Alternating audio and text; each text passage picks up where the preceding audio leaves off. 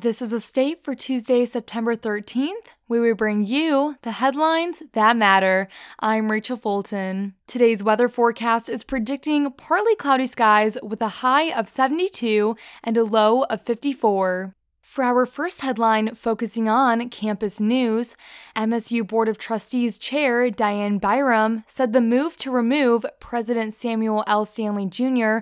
following discussion of his contract is misguided, according to a statement she released Monday. In an article from the Detroit News, a source not authorized to speak to the press said Stanley was asked to retire by Vice Chair Dan Kelly and Byram.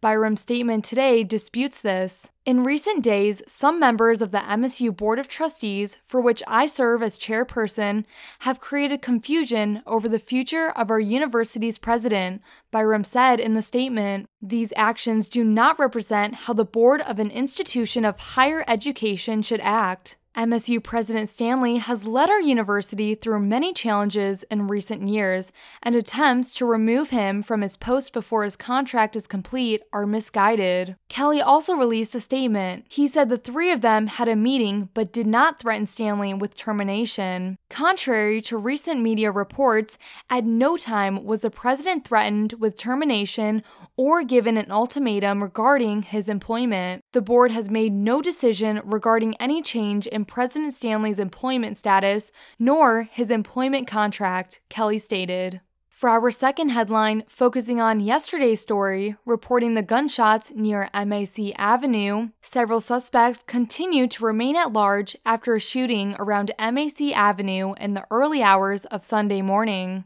The East Lansing Police Department confirmed a victim was transported to a local hospital in a release today. The victim was located near the scene with non-life-threatening injuries. 31 bullet casings were also recovered at the scene from 3 separate bullet caliber guns that were used, the release said. The release also said there does not appear to be an active threat to the public. This is a very serious, unacceptable incident that ELPD is actively investigating. We will leave no stone unturned in uncovering what occurred and identifying the individuals involved, ELPD Captain Chad Pride said in a statement. For our final headline of the day, focusing on club life here on campus, with agile notes and perfectly synchronized harmonies, the MSU Acafellas are a force to be reckoned with. The tenor bass a cappella group, formed in 1996, showcases 9 male singers that compete in international competitions, perform for hire at public functions, and have a lot of fun doing it. We sing anything, Acafellas Vice President Josh Morrissey said. A lot of our arrangements we do are written by current members and former members.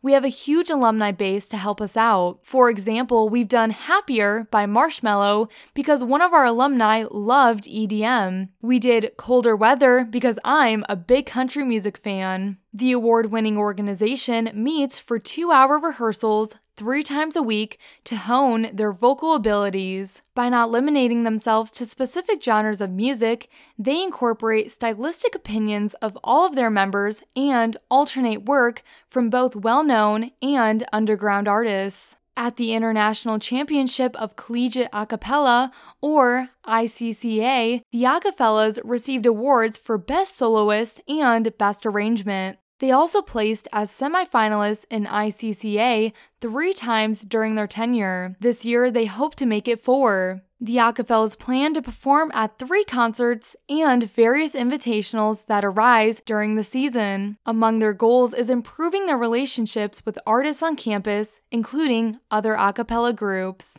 Thank you for joining us for The State, produced by the State News and Impact 89 FM. You can find us online at statenews.com and impact89fm.org, and we'll be back tomorrow with more.